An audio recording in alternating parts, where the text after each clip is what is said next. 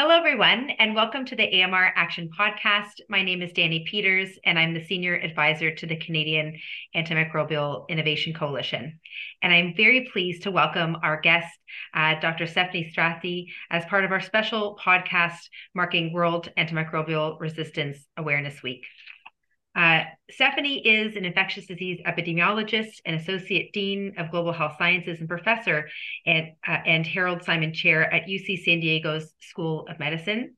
She also directs the UCSD Center for Innovative Phage Application and Therapeutics and is adjunct professor at Johns Hopkins and Simon Fraser Universities. She was named one of Time's 50 most influential people in healthcare. We are so glad to have you here today. As a Canadian, but also Canadian in the United States, and we like marking a bilateral relationship we have and how we need to work together on AMR. So Steffanie, you and your husband, psychologist Tom Patterson, were on vacation in Egypt when Tom came down with a stomach bug, and it was not food poisoning, of course, and this led you down a difficult but also an inspiring path. And I'd like to ask you to share your story of your husband, Tom Patterson, in the case of Iraqibacter and how this led you to phage therapy. So, well, thanks so much for having me today, Danny. And it's nice to be surrounded by someone who has my own Canadian accent. When I say out and about, everybody knows where I'm from, and I'm a flag-waving Canadian. So, this story really is one about where my personal and professional lives collided in a pretty spectacular way. My husband and I were on a vacation in Egypt in 2015 over American Thanksgiving. And to me, he looked like he was in perfect health. He was just overweight. And he was like climbing backwards down into a pyramid and, just hamming it up at the Cairo Museum and seemed to be fine. But then a couple of days later, we had this wonderful meal on top of a cruise ship, and he got violently ill, and he couldn't keep anything down. He was vomiting all night long. His stomach was distended. I called a doctor to the ship. He gave him some antibiotics and said, "Oh, he'll be right as rain in a couple hours," and he wasn't. He was worse. And in fact, he then started complaining about back pain. Well, I'm not a physician, but you don't have to be a physician to know that that's not a sign of food poisoning. And so the doctor was called back. He said, "Oh, your husband's going into shock." By then, so was I.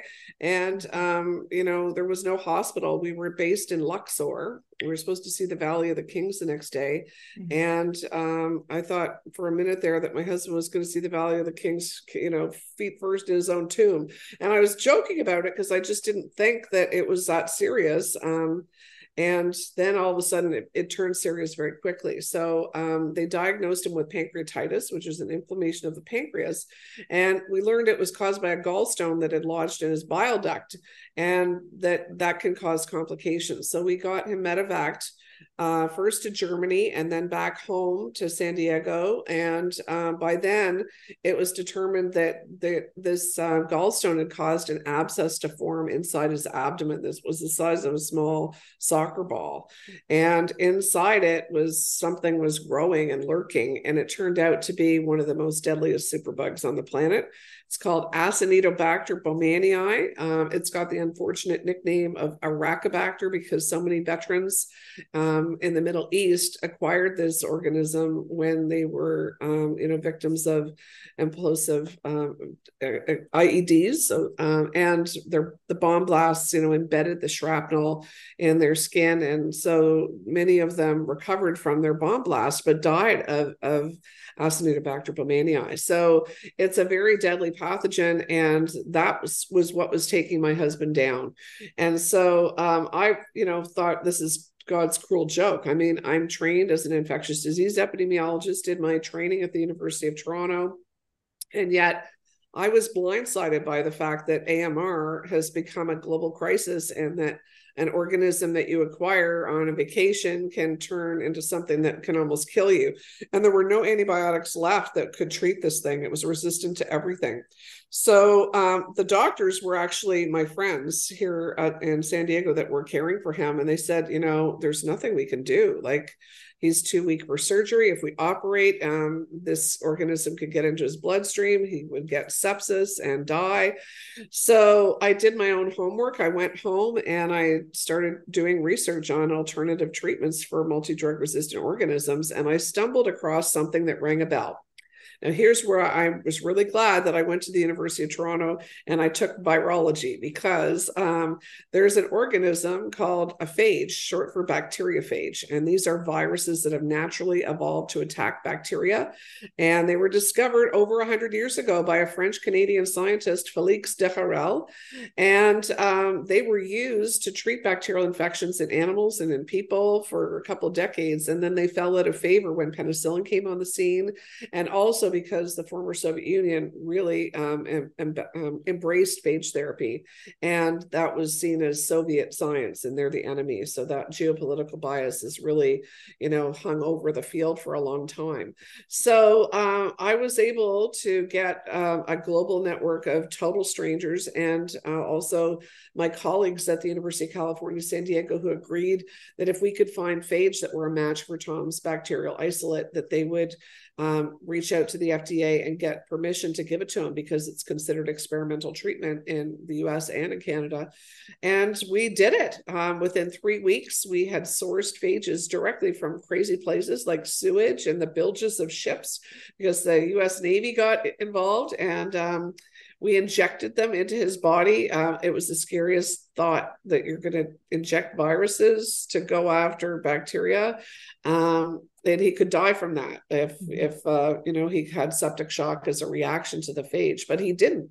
He woke up 3 days later, lifted his head off the pillow and kissed his daughter's hand. And he was, up until that point, had been within hours of dying. So it was a shock to everybody and a real miracle. And we feel really privileged, because we had the resources and the connections to get people to help us. And the majority of people who are dying from superbug infections are in lower and middle income countries and don't have these resources.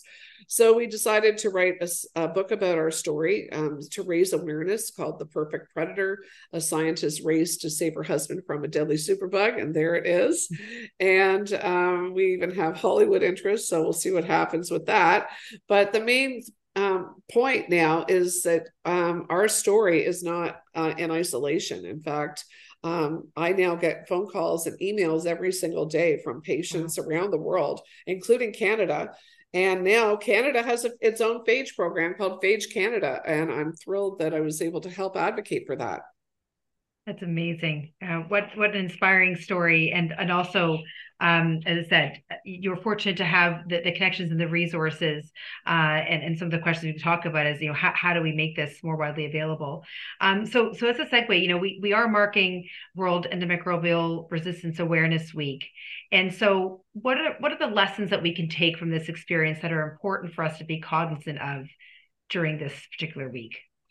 Well, I think that most people living in North America think that antimicrobial resistance, or the superbug crisis, is something that happens to people over there in out of the way places, poor countries. And yes, there are, obviously a disproportionate burden of people living in lower middle income countries that acquire and die from superbug infections. But my story is like a wake up call, that, I get calls from people like who stepped on a nail and now they have a bone infection that is not responding to antibiotics. And so,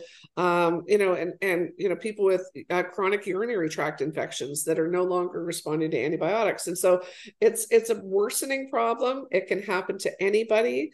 And our misuse and overuse of antibiotics over the last several decades has what's got us into this mess. And Canada is not an innocent partner in that either. 80% of all antibiotics used in Canada are actually used in agriculture and in animal husbandry. And there's a lot of loopholes, even though there's a ban in Canada and many countries to use antibiotics as growth promoters, but there's enough loopholes that it's still happening. Really? Okay. That's important to note then too. And we talked about the One Health, and to know that we really have to be vigilant in finding those ways to reduce substantially the use. So I personally have been interested in phage therapy for quite some time, and I know that it's sort of I kind of liken it almost to a safety net for our system when we rely on antibiotics so much. We need to have these options.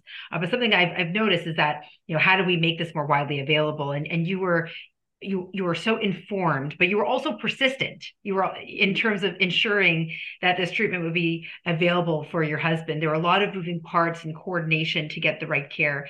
And this is just one aspect that's involved in phage therapies, ensuring that it can be scalable and widely used. Because I think we both know we're going to need this as a safety net increasingly so.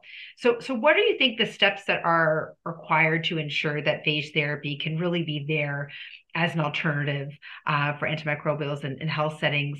I would say in the US, but also maybe Canada and abroad. And of course, when we're talking about LMICs eventually, how can that be possible there as well? Well, whether we're talking about Canada, the US, or internationally, except for the countries like Poland and the Republic of Georgia, where phage is part of the standard of care and you can get over the counter without prescriptions. The rest of us really, are facing severe bottlenecks.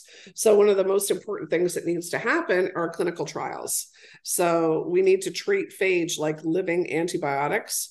They need to go through rigorous evaluation, and clinical trials is, the best scientific process to do that.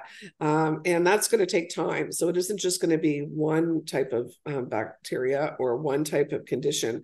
It's going to have to be several. And that costs money and takes time. And people have to, agree to be participants. So that's one thing. The second is that phage need to be matched to specific bacteria. It isn't like any phage will kill any bacteria. It's like a lock and key. So right now it's like having a million locks scattered all around the world and a million keys scattered all around the world. And you don't know where the keys are. You don't know where the locks are. You don't know which lock fits which key, that kind of thing. So what we need is a phage library that's expansive, because phage and bacteria have been duking it out for 4 billion years almost, and they're co-evolving. So it isn't like you could just create a phage library and then, call it a day. It's these phage are evolving to attack bacteria, and the bacteria are evolving to avoid the phage. So we need to ensure that we keep adding to the phage library. And so there are phage libraries that exist in Canada and the US and internationally, but right now it's not centralized. They're not characterized all in the same way.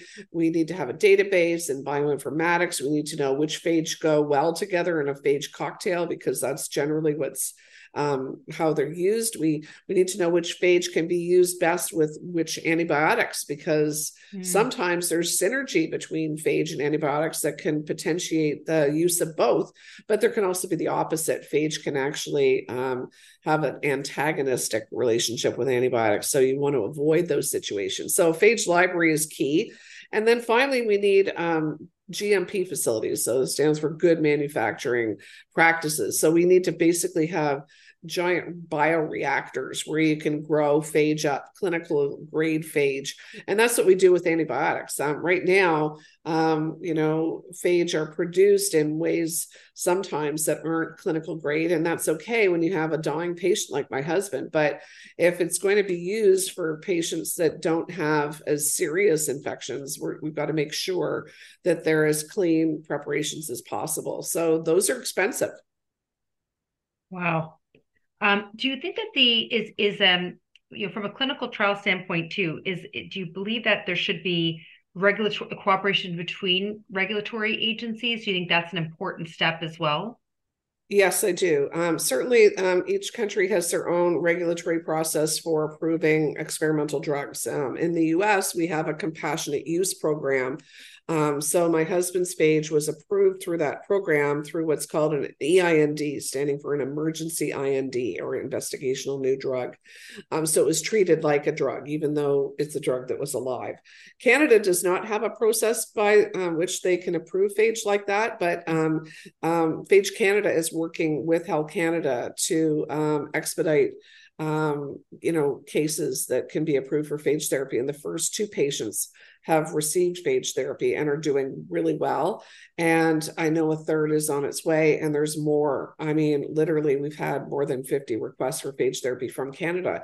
Wow. And so that was one of the reasons why I said, Canada, like a French Canadian discovered phage 100 years ago, let's get with the program. And I wrote an op-ed in the Globe and Mail to kind of, shake the tree. So, but now it seems like there's a lot of interest, and the ball is rolling. And the Phage Canada program is based at the University of Toronto under Dr. Greg German, who's doing an excellent job. And they just received a $5 million gift from an anonymous donor. So they're more well-resourced than our center in the US. So I'm really proud of that. Wow, that's wonderful news. It's obviously not one of those areas where you want more patients because it's a signal of something, but it's important to know that with that in terms of regulatory agencies in Health Canada could be ideally set up to review these applications. Well, your discussion of U of T and Dr. German is actually a good segue to my next question. So, we at CAKE, we talk about the need for incentives to address the gap in innovation with respect to antimicrobial resistance. And we talk about in terms of pull policies, how we address the market gaps that exist, but also push policies in supporting R&D. And when we talk about the Canadian landscape and how Canada can make a difference internationally in R&D, something that comes up in conversations is phage therapy. And so, there are researchers that are working on it, and we talk about, areas we can specialize. So, could phage be an area where Canada could make its mark, both, of course, nationally, but also internationally in its contribution on the AMR front? Absolutely. I mean, I know a number of phage researchers in Ontario and Quebec and in Alberta and BC, and there's a growing interest in this area. And certainly what we've been discussing so far are natural phages, but genetically modified phages will have a role in the landscape as well, because sometimes the phage that we identify doesn't kill the bacteria or doesn't kill it efficiently. So we need to optimize the phage lifestyle, and we can actually use genetic engineering to do that. So there are companies, one in particular in Manitoba called Cytophage, that is working on synthetic phage products, and they claim to be able to design a phage within 30 days of receiving the bacterial isolate. So, and I don't have any financial relationship with that company. So, but I'm very impressed with those efforts. So I think Canada can certainly take the lead. And in fact, researchers have been working on phage in Canada for decades, and what they need are more resources and funding to be able to continue their work. Yeah. That's great, and great to note that those opportunities are there, and there are researchers doing interesting work that require that level of support. So my final question relates to the G7. So Canada is, of course, a member of the G7, and AMR and addressing public or introducing public policies to incentivize innovation in AMR has been a topic at the G7 in previous years. And Canada will be hosting the G7 in 2025. And this provides a leadership opportunity for Canada in AMR. And so as a Canadian, what do you think the steps that Canada should take to ensure that AMR is a priority focus for the G7 and beyond? Well, I think sharing personal stories is important, like mine and others, so that people can realize that it is here and now. It isn't something that is in the past. I also think that there needs to be accountability, because right now countries have, by and large, national action plans to address AMR. The US has one, Canada has one, but there's no accountability. So there's nobody saying, hey, you had this as a goal to reduce the percent of this particular organism that's found to be multi-drug resistant, and you didn't meet that goal. So what are you going to do to improve? And so when we think of the agriculture and animal husbandry industries, like, poultry and pork and beef, industries that Canada is very much involved in, that's where the majority of antibiotics are used in agriculture. And on livestock. And so one of the loopholes that exists is that even though veterinarians have to prescribe antibiotics to an animal, and farmers can't just give it willy-nilly, there's no time limit on that. So an animal could be receiving antibiotics for its entire life when it doesn't need it. So we need to make sure that medically important antibiotics are not being used in the food chain, whether that's plants or animals, because that's exactly how we got into this mess. I mean, the gene that confers resistance to the last resort antibiotic called colistin, that gene was discovered the year and the month that my husband fell ill, and it was reported on by China. They had been feeding colistin to pigs, and other countries had stopped doing that, but we can't blame China because a lot of other countries are still doing that. And even though China then put a ban on the use of colistin in the pork industry, they're still exporting it to other countries like Nigeria, Pakistan, Bangladesh. And of course, that means that it's affecting all of us because we have migrants and visitors and a globalization of travel and all of these things. We're all connected. So it's important that we use this opportunity of the G7 to really have some hard and fast rules, and that together we work to ensure that we make progress on AMR, because the problem is getting worse and not better. Over 5 million people are dying every year due to AMR. And by the year 2050, it's estimated that one person every 3 seconds, or 10 million people per year, are going to be dying from superbug infection. So that's more than cancer, motor vehicle accidents, and more than HIV, TB, or malaria. So this is serious. It's here and now. And that's why my husband and I decided to tell our story, to make it real. Well, thank you so much for telling your story. It is about the personal stories that we hope will have an impact, have wider awareness amongst the public, and also encourage, as you said, that oversight and accountability that's required with these action plans. We're very grateful that Canada has issued the Pan-Canadian Action Plan, and we do recognize this is the first step in of many that are required to protect our population and the world from this very a concerning threat, I would say, to put it mildly. So Steffanie, thank you so much for joining us for this podcast and for all the work that you're doing, you and your husband, to raise awareness and to contribute to this research space. We will include information about your book and Phage Canada and some of these others in our show notes. And hopefully we will see each other in person sometime soon. Great. Thanks so much, Danny. Thank you so much.